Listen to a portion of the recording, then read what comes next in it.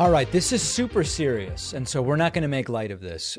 Lauren Boebert, the radical and repugnant, sanctimonious Republican congresswoman who talks about how Christianity is the one moral path and Christianity needs to be involved in civil government and all these different, how everybody else is a bad parent if they have a trans kid or if they're gay or whatever. Okay, that Lauren Boebert was potentially involved in covering up her own then husband, soon to be ex-husband's alleged child abuse against one of her own kids.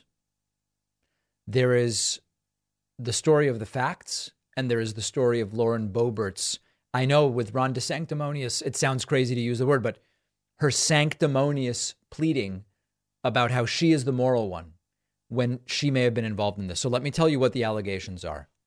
In December, Lauren Boebert's teen son called 911. And the reason that her son called 911 was to report that his dad, Lauren Boebert's husband, was abusing him, that he was, quote, throwing me in the house. The teen sobbed through the 2-minute call, saying he didn't understand why his dad was mad. The boy called back soon after, suddenly denying it happened, with Lauren Boebert jumping on the call to say the boy is fine. Okay? So, 2-minute phone call. The teen calls and says, my dad's throwing me around. I don't know why. The call ends.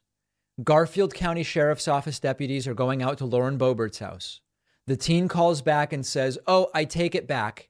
And suddenly Lauren Boebert's on the phone and says, my son doesn't need any help. Jason Boebert denied to the deputies that he got physical with his son. Lauren Boebert put out a statement yesterday saying the safety and well-being of my family are the most important things in the world. We've had tough times and heartache. I've taken action to ensure there are better days ahead, presumably meaning that she is going to be divorcing her husband. An affidavit says that when Jason Boebert was served with the petition for divorce, he became extremely angry. He started yelling and using profanity. And Lauren Boebert denied that that's what happened. When we go back to 2004, we know that Jason Boebert was arrested and pleaded guilty to public indecency and lewd exposure after allegedly exposing his genitals to 2 young women, one of whom was 16 years old, at a bowling alley. Lauren Boebert defends her husband in her book, claiming that he was actually the one who was harassed by a female bartender who said, show me your genitals. So we have a situation here where, if it is true, it appears as though Lauren Boebert potentially realizing the very bad situation that it would be for her, for police to show up at her house just a few months ago, potentially to arrest her husband for child abuse that her son called 911 and said was going on. The speculation is she made her son call and retract that allegation that his dad, Boebert's husband, was becoming physically violent.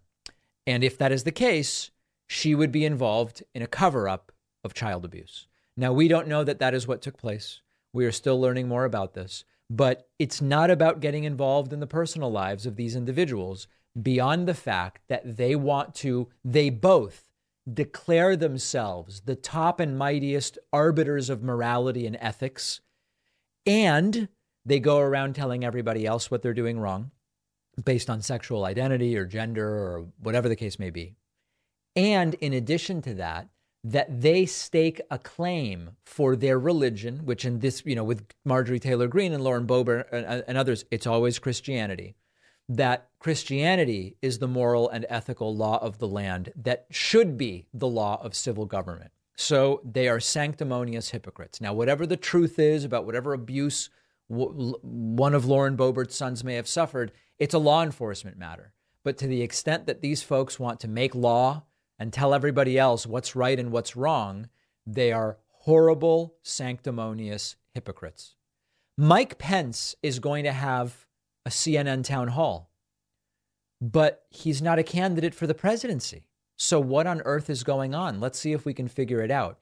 CNN has announced that on June 7th, there will be a Republican presidential town hall with Vice President Mike Pence. What? You're going to do a town hall with a guy who's not a candidate? What on earth is going on? And it even says that Pence is going to take questions from Iowa Republicans and Iowa voters who will be participating in the Republican caucuses. But he hasn't said he's running. Well, there is a KCCI, Yahoo Life, Yahoo News report. We never know who's reporting this. Former Vice President Mike Pence lays the groundwork for a 2024 presidential run in Des Moines. It is increasingly looking like former Vice President Mike Pence is going to be running against the guy he served under, Donald Trump, which is stunning. Now, is it unprecedented? No. There are a couple other examples of vice presidents running against the president they served under. I don't have them in front of me, but if Pence becomes a candidate, we will look at that in more detail. If you thought that this primary was going to get ugly with the entrance of Ron DeSantis against Donald Trump, and it is already getting very ugly because of that, just you wait until Mike Pence gets in. Now, interestingly, Mike Pence is in third place right now. Right now, the Trump decline since the DeSantis announcement continues. The DeSantis bump since the announcement continues. Trump down to 54, DeSantis up to 21. But Mike Pence is basically tied with Nikki Haley just under 5%.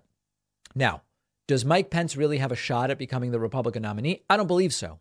But to the extent that Trump gets triggered by so-called disloyalty, you can imagine no more disloyal action from your own former vice president than that vice president saying, I actually think I would be so much better for the country than you, even though I served alongside you, that I am going to run against you. So this is going to be, listen, the town hall is going to be Mike Pence not exactly electrifying the crowd. Mike Pence lacking charisma almost as acutely as Ron DeSantis. And the event itself is not really something that I'm super interested in. But the fact that it's sort of an event for a presidential candidate, even though he's not actually a presidential candidate, really points to a fascinating situation that we will be following extraordinarily closely. That's June 7th. Mike Pence, I guess, looking like he's going to run against Trump.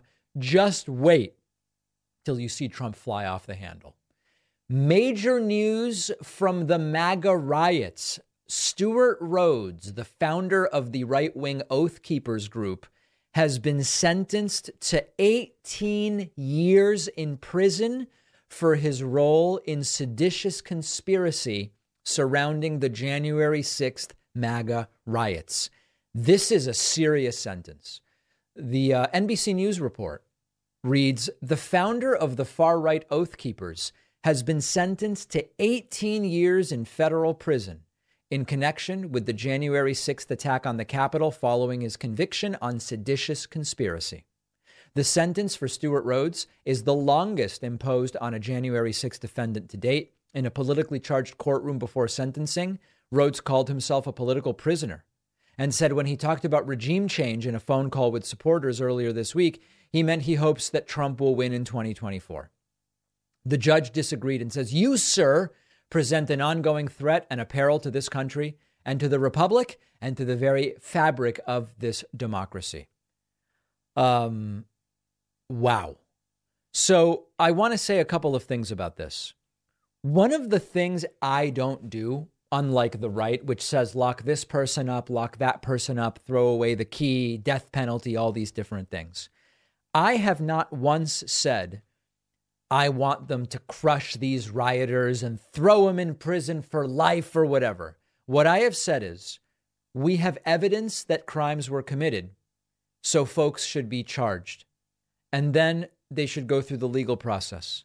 And if they are convicted, they should be sentenced fairly in according to sentencing guidelines for the crimes for which they are convicted.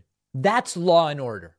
And all of these right-wingers who want to shout that they are for law and order while they demand Hillary be locked up and they demand that Biden be locked up and Hunter Biden, all this stuff.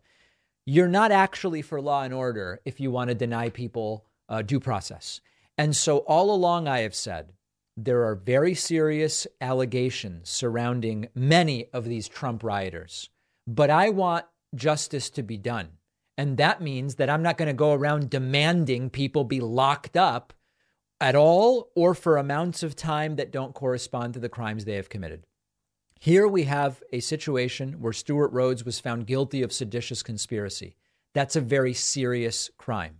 There are those who will say the mere prosecution of these individuals is politically motivated, or all these different. The judges, remember, a lot of these judges are Trump appointees. If you actually can demonstrate that there was wrongdoing or mishandling of these cases, do it. They all get their right to appeal. But we are now seeing that these are serious crimes, which juries of these individuals' peers have decided there is enough evidence to convict. So now Stewart Rhodes is facing, he's been sentenced to 18 years. I always forget whether there are any situations with federal sentences where you get time off for good behavior. Maybe he will serve close to that full 18. Maybe he will not. This is a reminder, hopefully, even though there have not been consequences to the top level insiders like Trump, and we'll see if there are any consequences. This is a reminder that you might want to allow peaceful transitions of power to take place rather than doing what these criminals, and we can say now that they are criminals, have done. All right. So we'll see if there are any longer sentences, but to date, 18 years, the longest coming out of the MAGA riots. Monday, Memorial Day. Folks, we're off on Monday for Memorial Day, but remember, we'll be doing our one-day membership special. Get notified by getting on my newsletter at davidpakman.com. One of our sponsors today is BetterHelp. Viewers of the show, listeners know I'm a big advocate of therapy. I think it's important to make it more accessible, remove any stigma that might be associated. We all carry around different stressors, big and small. When we keep them bottled up, it can start to affect us negatively. And therapy is a safe space to get things off your chest, figure out how to work through whatever's weighing you down. If you're thinking of starting therapy, give BetterHelp a try. BetterHelp is therapy done entirely online, designed to be convenient, flexible, suited to your schedule. Fill out a brief questionnaire. You'll be matched with a licensed therapist. Switch therapists anytime at no additional charge. I'm a huge believer in talk therapy, and BetterHelp is making it more accessible to more people. You can even find a therapist who specializes in certain areas, which maybe you can't find where you are geographically. There are lots of great benefits to doing therapy online. Get it off your chest. Visit BetterHelp. Go to betterhelp.com/Pakman Show today to get 10% off your first month. That's betterhelp.com/Pakman Show. The link is in the podcast notes.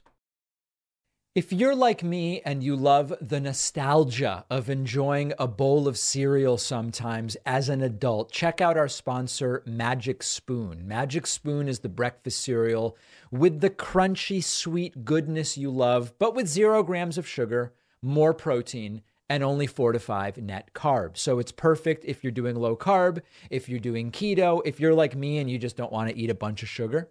Magic Spoon has delicious flavors to choose from: cocoa, fruity, frosted peanut butter, honey nut, cinnamon roll, birthday cake. My favorite is maple waffle. And right now they have limited edition spring flavors, strawberry milkshake, and peaches and cream. Sometimes you just feel like sitting down with a bowl of cereal. When the mood strikes, go for something with plenty of protein without all the sugar. If you don't love Magic Spoon as much as I do and our team does, Magic Spoon will refund all of your money, no questions asked. Go to magicspoon.com/Pakman, create a custom bundle, use the code Pakman for $5 off. That's magicspoon.com/Pakman. The link is in the podcast notes. The David Pakman Show is an audience, meaning you, funded program. We depend on the support of viewers and listeners, whether you listen to the podcast or watch us on YouTube or TikTok or wherever the case may be, to sign up for membership at joinpakman.com. It's an incredible thing. You can do so using the coupon code 24StartsNow, and we are really in the thick of it, as many of you know.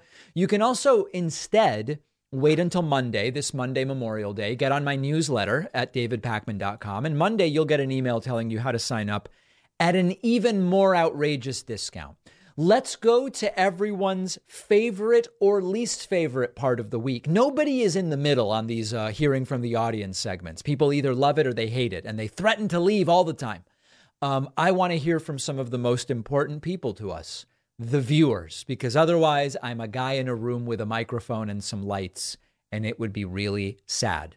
We take calls on Fridays via Discord. You can find the Discord at davidpakman.com/Discord. Let's start today with Mark from San Antonio, Texas. Mark, welcome to the program. What can I do for you today? Am I unmuted? You are unmuted and coming through loud and clear, sir. Great. Thanks for taking my call again, David. I don't know if you saw yesterday, but Carrie Lake again had her lawsuit tossed out. And I'm just starting to think more and more that unlike, Marjorie Taylor Greene and Mike Pillow, I don't think she's a firm believer. I think she's just nothing but a grift. And I wondered your take on it with each subsequent, appearance she makes on media. It just seems more and more like she's just a really polished news person that's giving, a polished performance, however horrifying that might be. I tend to agree with you. And one of the comments I made earlier this week was, if she had been unable to grift any money with this stuff starting in November, she would have stopped by now. The reason that it continues is people keep donating. And now, even though it's being called the last ditch that was now thrown out, she's now saying she's going to try to get it to the Supreme Court. And she even said, you can still keep donating. Even though I'm not here asking for money, you can keep donating. I believe that with Carrie Lake, it is a grift. I don't think she believes any of it for a second. She knows Katie Hobbs won. Maybe she believes some element of how the election was run was unfair. But the idea that she's continuing to fight to be made the governor, it's like, that's not how it works. It's not going to happen. I agree with you that Carrie Lake is a grifter.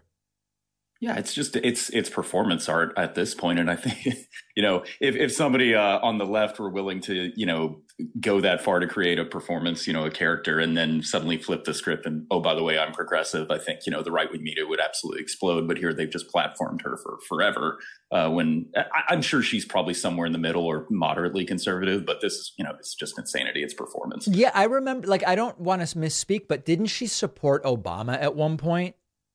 Yes. Yeah, that's Carrie Lake supported Obama. Obama backing Arizona news anchor became a MAGA darling. Yep, well, it is what it is. Listen, how's that San Antonio Riverwalk? I've never been. It used to be just firmly for tourists. And then, there was a bunch of money committed to extending the river reach. And there's only like one last section left, but you'll be able to go from the museums all the way to the very tip, very southern tip of it to the final mission, the UNESCO mission heritage sites. So, sure, the Riverwalk downtown is just nothing but restaurants and hotels. But once you get outside of that, you can rent a bike and ride all the way to the Spanish missions. And it's a good time. It's really pretty. I'm going to have to get down there, Mark. I appreciate the call. All right. Thanks, David. All right. There goes Mark from San Antonio, Texas. Why don't we go next to Bentley from Utah? Bentley, welcome to the program. Hello, can you hear me? Yes, I can. All right, perfect. So I've just been looking into some other countries like Denmark lately, and I was wondering if you'd ever consider moving to a country that is more like socially democratic, Listen, I would consider it. The thing for me about, Denmark would be an easy one to go. I speak English and Spanish, and Denmark would be easy because everybody speaks English in Denmark, or most people do. I've been there. It's a fantastic country. The cuisine was great. The people were delightful. Expensive country for sure. In really practical terms, I'm not seriously considering moving, other than I would, and I plan to, especially for my daughter, to get Spanish immersion. I do plan to spend extended periods of time in Argentina, and I've actually done so recently, like with not with big fanfare, but there have been periods where I've produced the show from Argentina. But moving, circumstances would have to be very extenuating for me to move, because the reality is a bunch of my family is in the United States. My job is in the United States, a lot of my friends and, this sort of thing. So Denmark is a place, if I were looking to move, Denmark would be a great place to move to. I'm just not actively looking right now. Yeah, fair enough. Thanks for taking my call. All right. Bentley from Utah. Great to hear from you. Very much appreciate that. Let's go to, is it Phineas? Let's go to Phineas from, is it Kentucky? Something with a K. I'm not sure. Phineas, please unmute yourself so we can hear what your name is and where you're going. Oh, Kansas. Phineas from Kansas. Yes, sorry. Phineas from Kansas. Hi, David. Thanks for having me on. Pleasure. I was calling to ask, in 2010, the Supreme Court overturned Citizens United. And if you look at voter participation before 2010, it actually shows a decrease in voter participation in volume and numbers.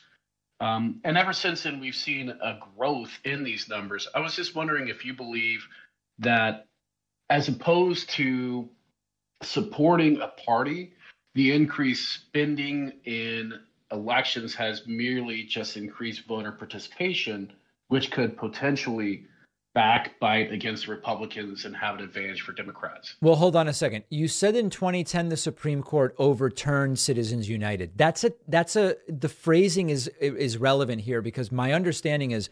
Oh, I'm sorry. Not in 2010, but the Supreme Court. Okay. In 2010, the Supreme Court reversed an earlier decision by a lower court, which upheld that the First Amendment applies to campaign finance laws and uncapped a lot of different types of spending. We're on the same page on that, right? Yes. Yeah.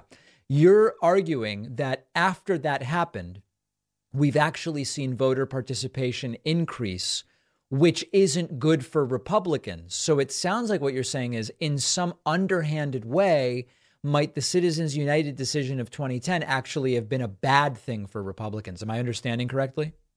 That is correct. I think the difficulty of that argument is that correlation is different than causation. We would have to demonstrate that political turnout increased because of that decision, and I've not seen any evidence that that's the case. Okay. Well, I appreciate your time. Thank you. All right. Phineas from Kansas, a perfectly reasonable question, I must say. Let's go next to Connor from New Jersey. Connor from New Jersey, welcome to the program. What's on your mind? Oh, well, hey, David. I've talked to you a couple times already. Appreciate you having me on the show again. I love it. So I remember I called you a while back. I saw the video you did where we did like a snippet of our conversation where I really didn't elaborate on what I was going on about with me coming from a conservative space. But again, last time was for me to say thank you for what you do. And, I really find you inspiring. But let's move on from that. Please. Let's try to address like where I'm coming from in like this weird mix where I see myself as like socially conservative and politically progressive, right? Mm-hmm. So I explained to you that like I'm for gay marriage. I support the idea of LGBT rights, and that we should be able to see humans as humans and not say like, oh, you're living a delusion. People should be able to at least live their lives to the fullest capabilities. So where I think that I might lean more towards like a more right-leaning take is I'm for a free market to a degree, right? I like the idea of small businesses being able to freely compete amongst one another. But where I might be more progressive is where it comes to corporations. I feel like for them to operate in a free market leads to small businesses not being able to operate freely as they would want to be. And my issue with corporations operating freely is they have a tendency to smush any ability for small businesses to really freely operate. And my argument for this is like, let's say you had this small mom and pop shop. Those shops went away when something like Walmart came in, which had much further stock, had the ability to outcompete in terms of products that they could sell. They had a much larger net worth than these small businesses. And a lot of them would end up being bought up because they just would receive the money and be like, well, why am I going to continue to struggle against Walmart if I'm getting this money? Connor, I'm not sure I really understand. So you're saying on the one hand, let me see if I can understand the positions you've outlined. You told me you're left wing on gay marriage and you are progressive on corporations to the extent that larger companies scoop up or put out of business mom and pops, but you're generally speaking for a free market and low business regulation, which makes you economically right wing. Am I understanding the positions correctly? Yeah, so I want the smaller businesses to be able to operate more freely, but I think larger corporations should be regulated to prevent them from corporate monopolies, being able to do things like abuse offshore workers. I mean, a fine example would be in the technological industries. We use, in the US, I've learned, it's not the same case for other countries like Germany, but in the US, there's a lot of slave labor that takes place outside of the United States. Yeah. The Congo would be a great example of that. And my whole point is more regulation, I think, needs to be accomplished in order for things like that to not be allowed of US corporations. Yeah. So, I mean, it's really not I'll give you two answers. In what you're telling me, there is a bit of a contradiction in the sense that you're sort of espousing different views about your expectations of government depending on which issue we're talking about. Like, for example, Right. You support LGBT rights, but you're against governments regulating businesses that might discriminate against LGBT people. Oh, no, so no, we'd I have wasn't to, against no, that but hold kind. on. I'm not saying you said that, Connor. Yeah. I'm just saying that's a way in which there might be a contradiction. But let me zoom out to the bigger picture. In my view, saying that as a corporation, once you've reached a certain size, there might be additional regulations placed on you. I agree with that. And I think that right now that's a fundamentally left-wing economic perspective. And I don't claim to be educated on this stuff, but I was trying to explain, like, I'm still for small businesses being able to do what they want, but in a more progressive stance, I don't think corporations should be able to do what they want. Considering And by the amount of money corporations, and you mean power large that- corporations, right? Because Large small businesses corporations, might also be a yes. corporation. Yeah. Corporate monopolies, I think, is what I'm really trying to get at, is Okay, corporations fair, that yeah. are So clearly that sounds taking relatively over. left-wing to me. I mean, I'm not Right. hearing anything definitively right-wing in there. Well, again, I like capitalism. I'm not someone that thinks that capitalism is inherently evil. Yeah, I just do remember, enjoy the idea social that- democracy, which is the economic model of Denmark and Sweden and other Northern European countries, it's a form of capitalism. It's well-regulated capitalism. Yeah, I'm aware of that. There's Yeah. like there's social democrats, and then there's democratic socialists. Yeah. Socialists who would want a capitalist society to become socialist inevitably would be democratic socialists. So I guess in that sense, yeah, I'm for social programs. Yeah. No, listen, Connor, so- you're sounding pretty, at least in 2023, for the United States standard. You're sounding at minimum center left, and always good to hear how things are going politically for you. Cool. Nice talking to you, David. All right, there goes Connor from Jersey, sounding less and less like a Republican every time we talk. Why don't we go next to Smith from Phoenix? Smith from Phoenix, welcome to the program. Please unmute yourself. What's on your mind today? Hello. So with Ron DeSantis seemingly joining in the race later today officially, and he's doing it with fanfare with Elon Musk, I've been thinking about why Elon is wanting to do this with DeSantis. And what I'm thinking, and let me know what you think about this, Elon wants to do this to basically incentivize Trump to come back onto his platform and basically have a Twitter war between DeSantis and Trump on his platform. I'm not entirely convinced Elon is doing this to say he's endorsing DeSantis, but to bring him on his platform to essentially coax Trump back on the platform when he hasn't so far, surprisingly. Yeah, I don't think you're wrong about that being a possible motivation for Musk. I think there are others as well, including that he's seeing this as a way to potentially be a bigger player in the presidential campaign. And, there's personal ego reasons and different things. But this is something a couple people actually emailed me about, Smith, which was the idea that if Trump does nothing, as far as Twitter goes, this will make Twitter even more of a pro-DeSantis safe haven. It'll make it overtly one. And Twitter has become very right-wing since Elon Musk took it over. You look at the For You feed and it's just right-wing nonsense. So I think that Elon Musk may indeed be making the calculation you're making, which is maybe this is how you get Trump back on Twitter, and Twitter becomes the platform where this Republican primary plays out, which is just great for Twitter, which quite frankly doesn't seem to be doing that well right now. Yeah, I have to agree with that. To me, Elon is, under the guise of free speech, is really coaxing on Republicans. I'm not sure how that's going to work for him in the long term.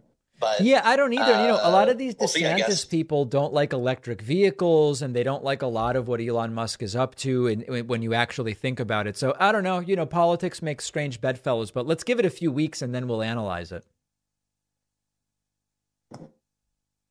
All right, Smith from Phoenix, thank you so much for the call. Appreciate it. Thank you very much.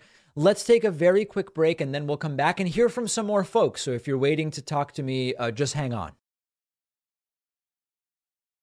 I love my Helix sleep mattress. I've been sleeping on Helix mattresses for years now, which is why I asked them to be a sponsor. You actually take their famous sleep quiz, takes just a few minutes to answer questions about your sleep preferences, body type, sleep position, whether you have back pain, and Helix will match you with a mattress that's perfect for you, which is really unique and helpful because a lot of people don't know where to start when buying a mattress. I certainly didn't. Their newest collection of mattresses, called Helix Elite, come with a built-in Glaciotex layer to keep you cool at night, an extra layer of foam for pressure relief, and thousands of extra microcoils for best-in-class support and durability. All of their mattresses ship right to your door, totally free. They come with a 10 or 15-year warranty, and you get 100 nights to decide if you like it. My audience also gets a whopping 20% off all orders, plus 2 free pillows. Go to helixsleep.com/Pacman. That's HELIX sleep.com/Pacman for 20% off and 2 free pillows. The link is in the podcast notes. Let's go back to Discord and hear from a few more people. davidpacman.com/Discord is the place to go. Let's go to Genio from Chester, I guess. It's a very complicated thing, or I don't know which is the name and which is the location. Genio, welcome. Hi, David. How are you? Doing well. Awesome. Great to speak to you again. I just hopped on, so I didn't have a question ready. Oh, boy. What do you think? Are you a fan of Sean King, the activist? No, I'm not. Oh, what are your reasons for that? I don't want to make this a whole thing. That's okay. Listen, I'm trying to figure out how to do this without saying things that aren't public. My understanding is that there's a sizable grift going on there, and it's never been my sort of activism that I've seen him engage in. And honestly, I didn't think he was active anymore. I haven't heard anyone mention his name for years. I mean, maybe he's still doing stuff, but I thought that he had kind of gone silent some years ago. Oh, okay. Right. Yeah, he's on Instagram, and I don't think he's as big as he was, but yeah, that was my question for today. Thank you so much. Love your show. All right, there goes Genio. Hopefully that doesn't get me into any trouble. Who the hell knows these days? Anything can get you into trouble. Why don't we go next to John from Salt Lake City, Utah, the center of the Church of Latter-day Saints. John, welcome to the program. What's on your mind today? Yeah, so I just have one question. What do you think of the recent news that apparently some Russian partisans invaded Russian city of Belgrade? Do you Didn't think see possibly there could have been our special forces in there, or maybe encouraging them, training them, something like that? I have not heard of that at all. I'm going to have to research that. When did this happen? This was I think it was yesterday or the day before. Jeez. No, I haven't seen that yet. And so the idea is that it may not be what it actually appears to be? Yeah, so what I'm thinking is maybe they got training from NATO forces in order to do something like that, or they're directly involved in a way. You get what I'm saying? That's interesting. So what I'm reading is it seems Russia has not invaded, but rather Belgorod, the Russian border region, was attacked by an armed group crossing from Ukraine. There's a couple sources saying that. Russia accused Ukraine of being responsible. Ukraine denied it and said the attackers were Russian citizens from paramilitary groups that oppose Putin. It seems we really don't know right now what the truth is. That's what I'm gathering, John. Because from what the pictures that I've seen, it looks like it could have been equipment that we donated. I saw a couple Humvees in there. Yeah, listen, that's so speculative. I just don't know. I would be cautious about making any definitive statements right now. I mean, I don't want to really like hop on one bandwagon or the other. I just want to like see a little bit more details. You know what I'm saying? Yeah. I want to know the truth of what happened. From what I'm seeing, I'm looking at 5 sources and they don't agree on what happened right now. Yeah. All right. Thank you very much. All right. Appreciate it. Yeah, we're going to have to look more into that. Maybe by next week we'll have more information, but that's quite a wild situation. Let's go to Brett from Chicago. Brett, welcome to the program. What's on your mind today? Hey, David, can you hear me? Yes, I can. Yeah. I'm glad to report from a winning part of the country in a few different ways. I mean, we just got the most progressive mayor in history elected here. True. And I'm also originally from Minnesota, and a lot of great things. I don't know if you've been hearing about that. A lot of great things have been coming out of like the Minnesota legislature recently. I heard some. We covered one story. Yeah, I mean, so you're feeling good about the part of the country you're in, it sounds like. Yeah. Honestly, I'm a member of the local YDSA here, the Democratic Socialists of America, and we were pretty excited. We didn't endorse Brandon Johnson directly because he's not like a socialist, but pretty heavily, I think he got support from our sector. A lot of activity going out and doing work on the ground, canvassing, talking to people at polling stations and that sort of thing. So, Brett, as an actual Democratic Socialist yourself, I'm curious, do you align with the socialist perspective of socializing ownership of businesses? Like, is that something businesses should be required to do by government? I'm definitely on the, I guess you'd call it the more conservative side of the Democratic Socialists. It's a pretty big tent party. As far as like current, like practical boots on the ground activism, like what we're what we are advocating for isn't like, isn't normally that extreme, like turning all businesses into co-ops immediately through an executive order. I mean, a lot of people, again, in the organization would disagree with me on that. Yeah. No, I'm just asking you, like, what would be your biggest socialist belief, would you say? Yeah, I would say that, like, I would be in favor of things as extreme as probably, like, breaking up large corporations, making more things, like, publicly owned, deprivatizing like infrastructure, things like that. I mean, like start with like the big things where it seems very reasonable that you and I would probably agree on, like public transport or things that like other countries socialize well. Yeah. And then I would just probably keep moving forward on that until it stops being effective. I feel are you sure you're a socialist? That's interesting. It's not. I mean, it sounds like you're more of like a social democrat, which is a form of capitalism. Yeah. I mean, in the midterm, it seems to be that way. But like, I would like having the means of production being socialized, being owned, like large industries being collectively owned. That seems like a good thing to me. It's just how we get there. Like social democracy, like I'm an electoralist. I'm a slow, gradual movement. So in the short to medium term, I do look effectively like a social democrat. So your view is sort of like that espoused by Ian Vaush, the streamer, where he says in the immediate, really, socialists and social democrats probably would agree on the same policies. It's just that if they were achieved, then the socialists would want to go further. Yeah. Oh gosh, I'm getting outed here for agreeing with Vosh. So that's gonna be great if this ever winds away, because a lot of people in the DSA are not fans of his. They're anti-Vaush. That's interesting. Yeah, there's a big anti-Vaush movement. Probably a big anti-David Pakman movement as well. Oh, obviously. Listen, there's no doubt there's an anti-David Pakman movement among the socialists. That's without a doubt. But but before you let me go, David, I've got to. I should like represent that I am more left in a way, and actually ask you a somewhat difficult question, or at least it might not be difficult. I don't know. Please. Because you get a lot of criticism from the left, specifically on your coverage of South America and like Latin American politics. I'm sure you're aware. No, I mean, I know years ago something about Bolivia, but I didn't know that was like an ongoing thing. Oh, okay. So maybe you're not. Okay. So there are like a few things. It's not like massive, but like I would wonder if you have any updates on that one story you covered, because you got some heat from that in my circles anyway.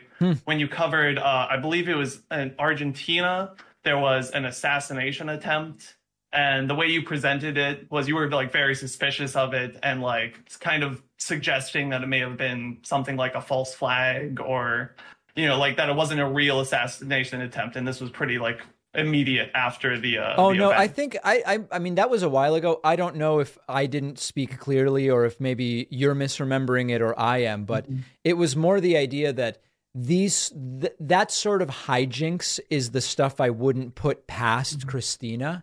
But I was very, very clear that it was not something I was asserting took place, or I mean, I was super clear that it's merely speculative and that there are people wondering about it, but that it was such an, offhanded thing. I wasn't putting a lot of stock in it. I wasn't trying to convince anyone of that. I mean, no, it was just it's just casual conversation. Oh, okay, fair enough. Yeah. Some people get pretty antsy about like that sort of speculation with, because people are because they're like the slightly more left party in the country, like center left. I mean, listen, I'll be honest. What I can tell you is I think Christina's completely out of her mind. I mean, cuckoo for Cocoa Puffs. I don't know if you've been following her recently, but seems completely disconnected from reality. But that's probably a story for another day. Okay, sure enough. Well, thank you very much for having me on, David. All right, Brett from Chicago, worried about agreeing with Ian Vaush. Hopefully he doesn't get in trouble. Why don't we speak next? Just because we're doing it and we have time, let's speak to Michael from New Jersey. Michael from New Jersey, welcome to the David Pakman Show. What's on your mind today? Michael from New Jersey, please accept my invitation to appear on my program. And last chance for Michael from New Jersey. All right, well, that's too bad. Really seemed to want to get on. Why don't we go next to, I hope I'm pronouncing this correctly, is it Saen from Israel? Saen? It's Sean. Thanks for having me. Oh, it's Sean. Wow, I've never seen Sean spelled that way. Yeah, my mom, she's Irish, so that's how this spelled. Love it. All right, well, what's going on? I'm from Israel. It's a touchy subject right now, but so your mom is an Irish Jewish person? No, she's Catholic, but neither my dad or my mom are religious. I mean, I grew up in the kibbutz. Are you familiar with it? Of course, yeah. But so hold on a second. Neither of your parents is Jewish, but you were brought up. No. My dad is Sephardic Jewish. Okay. And my mom, she's a Catholic Irish, but none of them are. Yeah. No, I had never heard of people with no Jewish parents growing up on kibbutzim. But you said your dad is Jewish. Got it.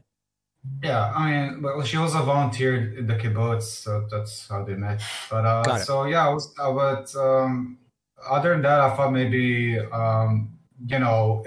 there's such thing, because I know there's a commune in the U.S. and it's usually it has this bad stigma because most of the time in U.S. it's like for bad reasons. But I thought but the kibbutz, it's like one of the great example that actually worked for us really well. Actually, if we can implement some elements of that and kind of or improve it in some ways, because kibbutzim are interesting, and they're often used as case studies for, look, this is an example of a pseudo-socialized commune type community that really works well. I think there are a couple of things, Sean, that are often said in response to that. One is do you know, what's the largest kibbutz? How many people are part of the largest kibbutz? Not much, to be honest. I didn't really follow. I mean, I know my kibbutz doesn't do well these days because they did some bad decisions the last parts of their lands or something. But well, I guess what I'm getting at is the two most common rebuttals to the idea of the kibbutz as proof of communal organization is one, kibbutzim are relatively small, often 150 or fewer people. And even with the bigger ones, which maybe are in the 500s, I think, that you're really getting to the upper reaches of when that sort of organization makes sense. And so a lot of times people say, sure, do it with 15,000 people and you'll see it no longer makes sense, which of course isn't really the point of the kibbutz. That's one thing that's often said. The other thing that's often said is, it's a bit of a cop-out to look at the kibbutz as the proof of the commune living because it doesn't stand on its own. It exists within the state of Israel and all of the benefits and infrastructure that the state of Israel provides. So it's not really a good example of self-sufficiency. The counter to that counter would be actually a lot of these kibbutzim are quite self-sufficient. So it's a conversation that takes place. I think both sides have interesting perspectives. I would say do exact same. I mean, kibbutz. It's not like a new thing. It's just a sort of it's like a sort of modern version, I guess, of a commune. It's not new. It's not like a Israeli invention, but I thought I don't know, maybe we could take some elements of it or improve it in some ways. You don't need to. I agree. I mean, listen, there's been a lot written about some of the great things that you see at kibbutzim, including the sort of community child rearing that takes place where people watch out for and help to raise all children in the community. The safety. There's a lot of things I think that are interesting, regardless of your views on socialism or capitalism or whatever. I mean, I guess that's why I'm more in the socialism vibe. I mean, because I'm more familiar with it. If that makes sense. Yeah. I mean, the kibbutz I was growing was not religious. Like they sell hams and all that shit. So it's like. All right. And remember, every time you swear, our producer has to bleep it. So let's try not to do sorry. that. Sean, listen, it all sounds incredible. I really do appreciate you calling in today. All right. Have a nice day. All right. There goes Sean from Israel. We almost squeaked through today with no bleeps, but Sean got us. He really did. All right, everybody. That's going to do it for today. We will take calls again. And I hope you are one of the next people I speak to. One of our sponsors today is Fume. Not everything in a bad habit is wrong. So instead of a drastic, uncomfortable change, why not just remove the bad part from your habit? Fume is an innovative, award-winning device that does exactly that. Fume is not electronic. There's no vapor or harmful chemicals. Fume is just a delicious flavored air that makes replacing your bad habit easy. Your Fume comes with an adjustable airflow dial and is designed with movable parts, which is great for fidgeting, which can be great for people breaking bad habits. Look at what people online are saying. They weren't sure what to expect, but ended up loving the taste and the feel. Stopping is something lots of people put off because it's difficult to do, but switching to Fume is easy and enjoyable. There's no reason that you can't be the next Fume success story. Head on over to tryfume.com and use the code PACMAN to save 10%. When you get the Journey Pack, which comes with the device and 3 flavors, that's tryfum.com. Code PACMAN saves you 10% on the Journey Pack. The info is in the podcast notes. All right, we're going to look at what many of you wrote in over the last week. We're going to start with something that is scary too much. Is it too much to call this scary? This is where we are right now. Ray Wright commented on YouTube, I, as well as every other MAGA fan, will never vote for anyone else but for the true president, Donald Trump. He could be behind bars, and we will still vote for him. Trump is the only one that we can trust right now. This is a cult. We know that this is a cult. We've spoken to cult experts. We've spoken to conspiracy experts. We've spoken about brainwashing. Every expert looks this up and down and says, yes, this is a cult. But we also have to deal with the political reality on the ground. And so when we see, Tim Scott announced that he's running. Tim Scott is somehow going to win a Republican primary over Trump. Give me a break. Ron DeSantis is trying to be like Trump, but be different than Trump. One aspect of why these guys don't really have a shot is because of them. The other aspect of why they don't have a shot is because of people like Ray Wright. Trump has assembled a cult of personality around him that is unlike, and listen, I never like to say we've never seen it in history. No, they're overt cult leaders and they have cult followers. That's not new. But in the modern American political era, there has never been a cult around an elected official in the United States the way we see around Donald Trump. So when Ray Wright says this stuff, the true president is Trump. He could be behind bars and I'll vote for him. Believe them, because they're telling us the truth. And the question for us is, how do we ensure that Trump doesn't get another 4 years? The answer is quite simple, but making it happen is another question. Let's look at some other messages that came in. The Teen Gunsmith said, oh boy, on YouTube, don't ban books in schools except for heavy violence or sexual items like gender queer, for example. Now, every time I see stuff like this, I'm of two minds. On the one hand, the Bible has to be banned based on this, right? I mean, there's no way to follow this guideline, heavy violence and sexual items. You must ban the Bible from school if you actually are going to be serious about that.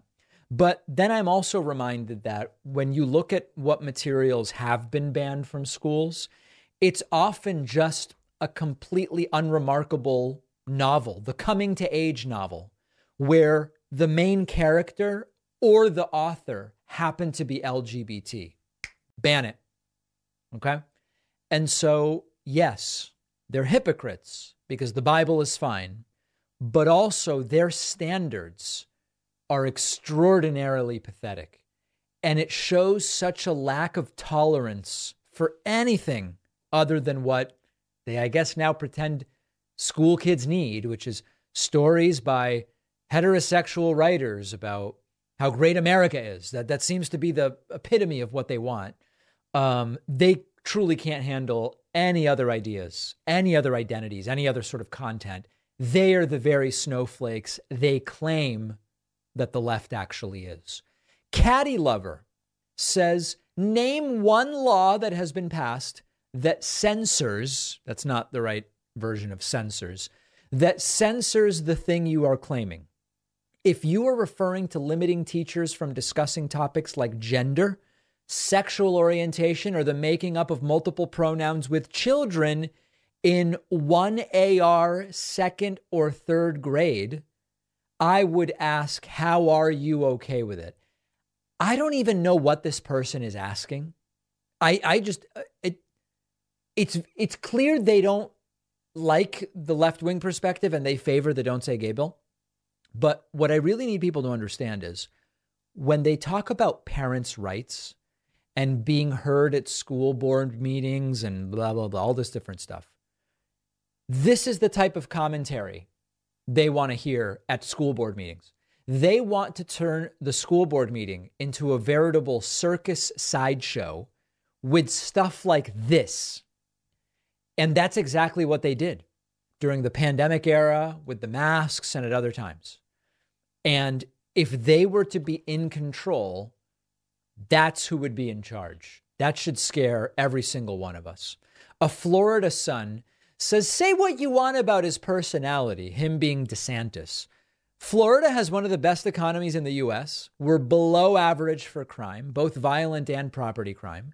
He doesn't govern with his personality. He's not out to be a reality TV star. He knows how to get the job done. That is what should be important. A beautiful story, but it is only a story. As I told you before, Florida doesn't have one of the best economies in the US. It's right around 25th. It's average.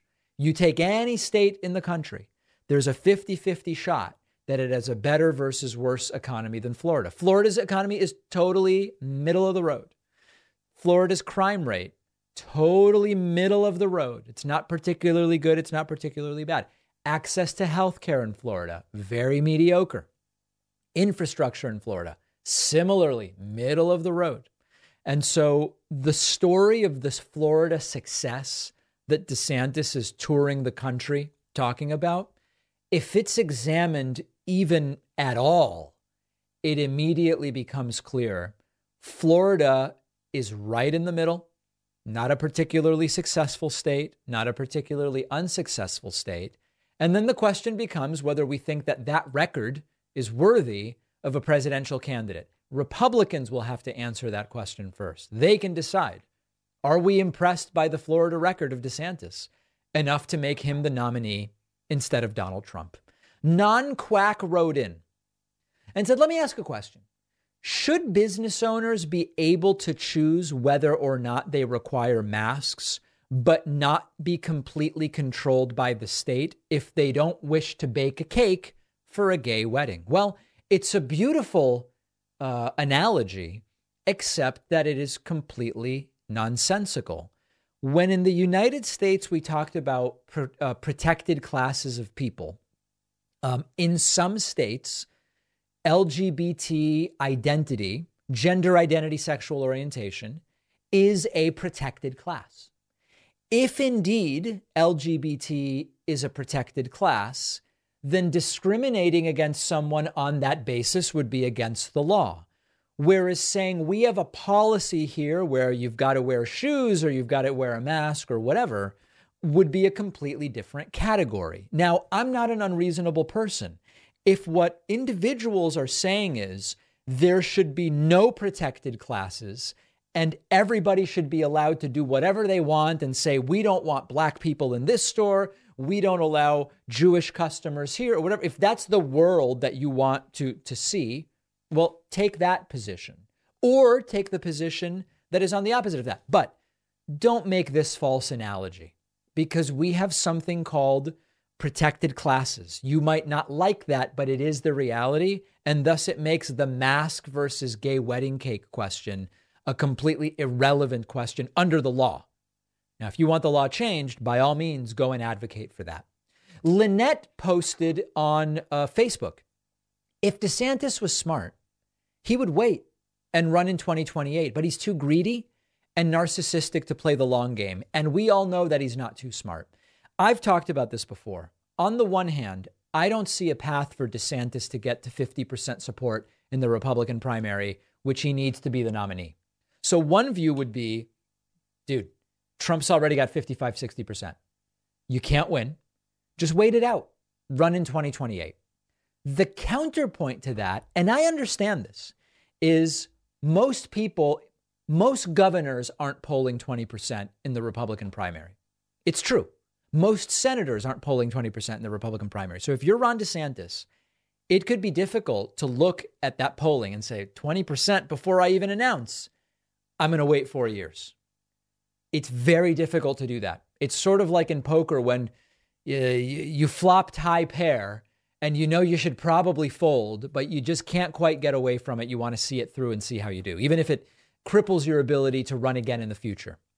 I think Lynette makes a good point, and I also see why DeSantis would not be motivated by that.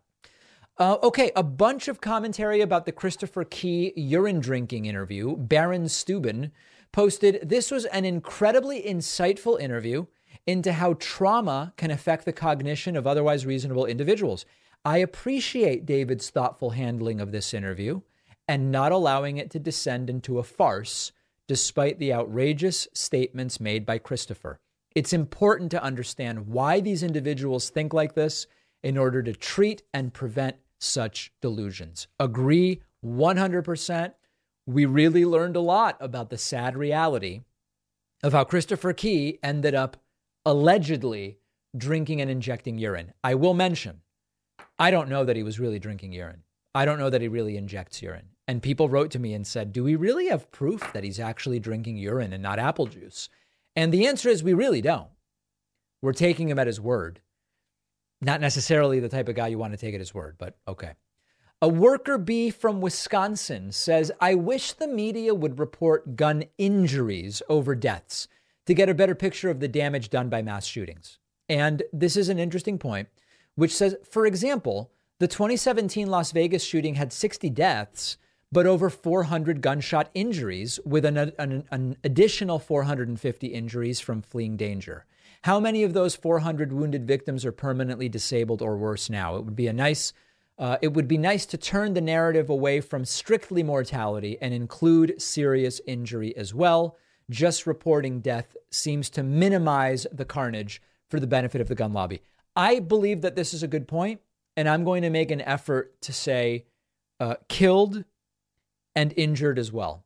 We don't always have completely accurate data on that, but I think that that is a good point, and we shouldn't understate. I mean, you know, if 6 people die, but 80 are also in hospitals, some in critical condition, some serious, etc., that is 100% part of the damage done by these mass shooters.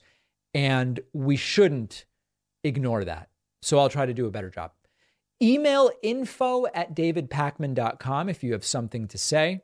We will have a fantastic bonus show for you today. We are off Monday, Memorial Day, but it is the day of our huge membership special. If you are interested in becoming a member, if you might want to become a member and get all of the great member benefits we offer, this Monday, Memorial Day, we'll be sending out an email in the morning, maybe 10 a.m., seems like a good time, Eastern, and it'll contain a coupon code and instructions for signing up for a membership at a comical discount. To be notified, get on my mailing list at davidpakman.com.